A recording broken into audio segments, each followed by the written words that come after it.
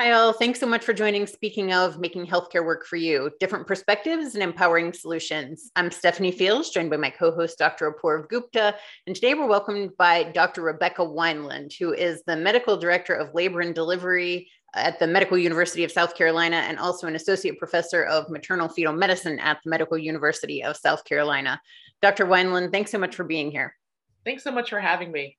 We're excited to talk to you today about a super timely and really important topic, which is COVID vaccinations in pregnant women. Please tell us what's going on, specifically in South Carolina and nationwide, what you're seeing and what needs to happen. Absolutely. So 23% of pregnant women are vaccinated in the United States, which is a very, very low number. And initially, I think that there was a lot of concern about getting vaccinated in pregnancy, a lot of myths that were going around.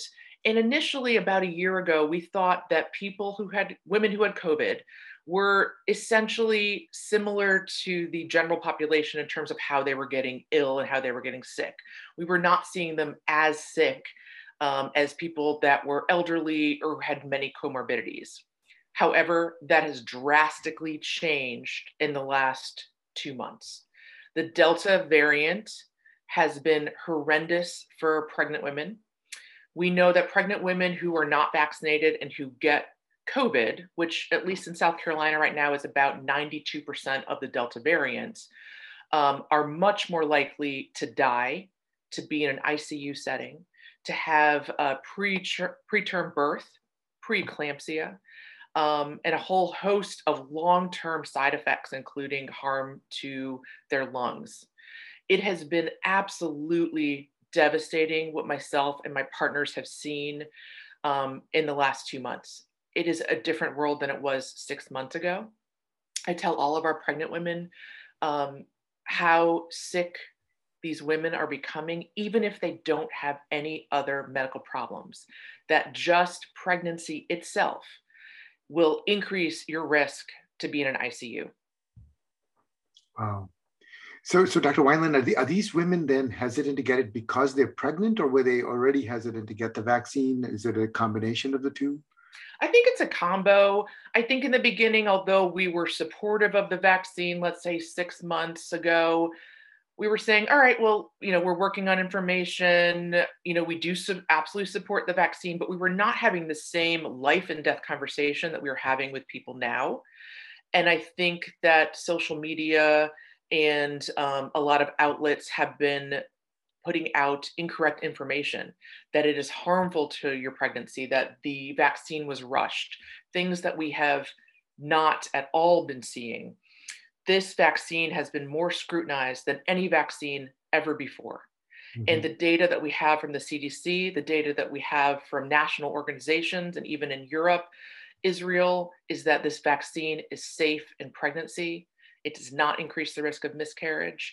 It does not increase the risk of birth defects or any other types of harm in pregnancy. But the COVID illness itself is devastating. Is there any point where it's too late? Like if somebody now is in their third trimester or 34 weeks, getting close to the end, is it too late to get it? And then if they get the vaccine, say at 34 weeks, they get dose 1, are they still getting any protection, or is it not beneficial if you can't get both doses before the baby is delivered? Yeah, great question. We still think that even 1 dose is at least possibly 25% effective, depending on which vaccine that you're getting, and any protection is great. And if the person is getting the Johnson & Johnson vaccine, 2 weeks after 1 dose, they're completely vaccinated. We are offering it to patients on labor and delivery. Even when they're just coming in to be delivered, we're offering it to our antepartum patients, which are patients that are sick, pregnant, but stable enough not to be delivered. And we offer the vaccine to those patients. The sooner you can get the vaccine, the better off you are, even if you can't get both doses within pregnancy. Dr. Wineland, are you seeing the same political kind of challenges with this, and in terms of who wants to get the vaccine and who doesn't for pregnancy? And relatedly, are you seeing a spread then across the country in terms of which states are you seeing better adoption of the vaccine in pregnancy? Yes. I've spoken to a lot of my friends in Boston, New Haven, and New York, and they are not, although they're still seeing people who are unvaccinated get sick, they are not seeing the numbers that we are seeing in South Carolina. And I do think that that's from misinformation, politics, a multitude of reasons, but the South is getting this worse than the rest of the country, at least in terms of pregnant women right now. Dr. Weiland actually treated me for a day or two when I first arrived and was able to stabilize me and send me to the antenatal unit. And so I do have a lot of South Carolina friends, but then we moved back home to Pennsylvania. And so I have a lot of Pennsylvania friends. And I feel like I'm watching the future. And people are constantly 3 to 4 times a day on my Facebook from South Carolina are saying that people are hospitalized or dying. And my Pennsylvania ones are not at this point, but it's alarming because there's still that hesitancy. What in the world do you do? What is it when you see the people who it's finally clicking for? Or what is it that's, making that, finally hitting that button that's saying, oh my God, yes, I need this. This is making a difference. Is it them having an experience with somebody in their family, or is it that it's finally just connecting? I think it's usually family members or someone close to them that's gotten sick, that was healthy. And sometimes when we bring up the vaccine, patients are shocked that they could get it when they were pregnant, that they did not realize that. And that's certainly, I take full responsibility for that. If we were not talking about the vaccine enough, 4 to 6 months ago, that at this point they thought, oh, I just thought I could get it once I was delivered, and not realize all of the devastating illnesses that can happen to them while they're pregnant. But for people who have been declining it, it's been hard to convince. Some of their family members will also say, well, my mother doesn't want me to get it. My family really feels strongly that I don't need to get it.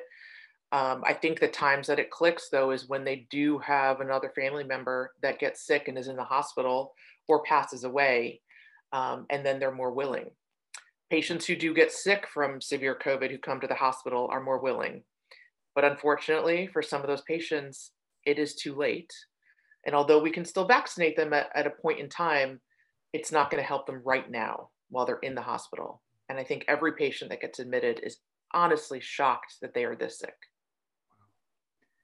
And are there socioeconomic barriers also? I'm imagining that all the things we're hearing about in the general population in terms of their economic status, as well as maybe their racial ethnicity status, potentially even age, even though it's pregnant women, there's still a gap of a range of ages.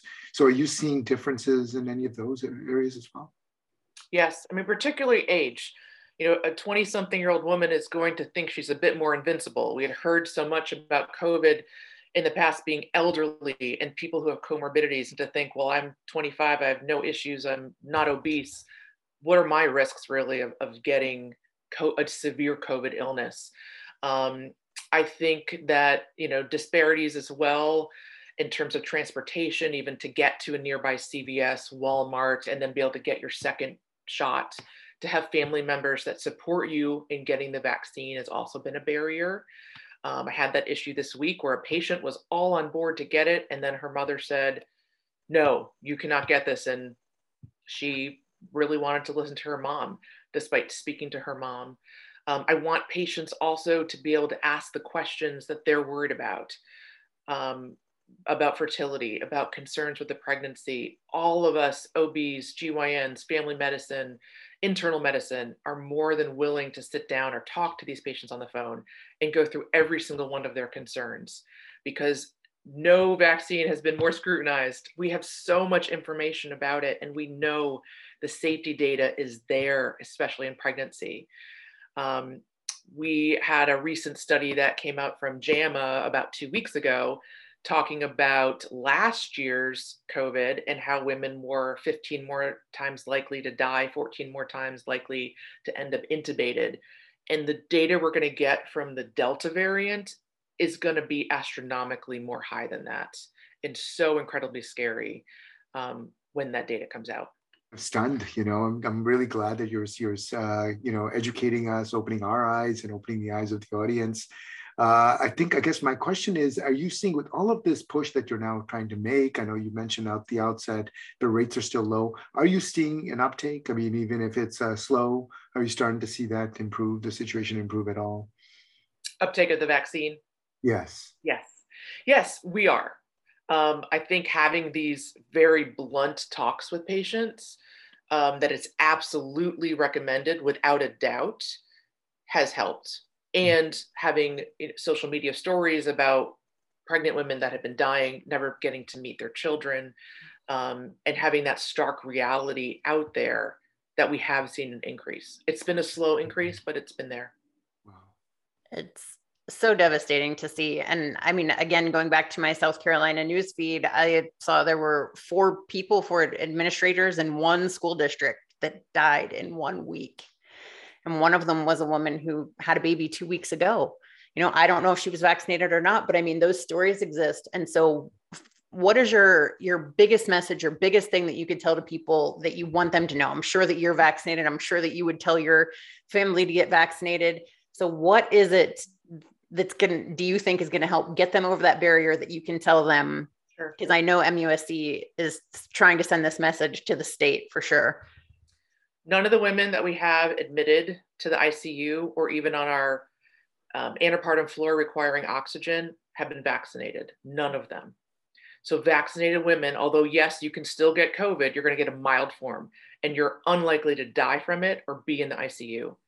Unvaccinated women, unfortunately, are getting very, very sick in pregnancy. Thank you so much, Dr. Wineland. I really appreciate you being here and talking about this, and hopefully people are hearing this and it's resonating because it's such an important message. We really appreciate your time. Thank you so much for having me. So powerful. Thank you. I hope we get to cover everything you want to, Dr. Wineland. Yes. Thank you. Thank you. And we'll talk to you all soon. Bye-bye.